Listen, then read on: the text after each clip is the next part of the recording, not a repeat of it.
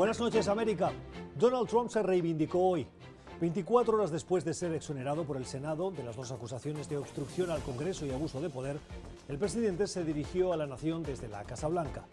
Trump utilizó el mismo podio y la misma escenografía de los grandes anuncios presidenciales, las firmas de leyes o la recepción de dignatarios, para rodearse de seguidores, asesores y altos funcionarios de su administración que le aplaudieron y le arroparon.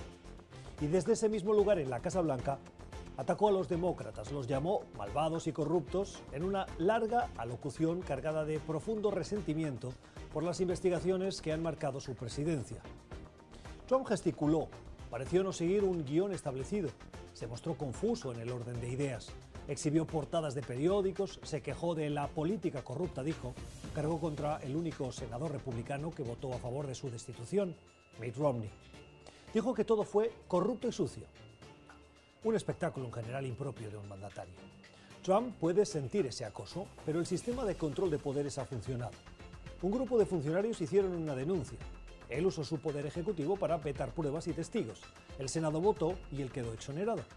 La sobreactuación de hoy, que supera a otras vistas antes, es impropia de un presidente, es impropia para el lugar en el que se hizo y erosiona la credibilidad del mismo sistema que le ha permitido salir exonerado. El mismo sistema que podrán seguir futuros funcionarios, legisladores y presidentes para asegurar que Estados Unidos no tiene un mandatario que puede hacer lo que le da la gana sin someterse a la Constitución. Y es también gracias a ese sistema que hoy los estadounidenses van a poder votar mejor informados sobre lo que pasó y decidir si le otorgan o no un nuevo mandato. Son las 7 en Ciudad de México, las 8 en la costa este de Estados Unidos, Bogotá y Quito, y las 10 en Montevideo, Buenos Aires y Santiago. Y esto es Cuestión de Poder. Bienvenidos.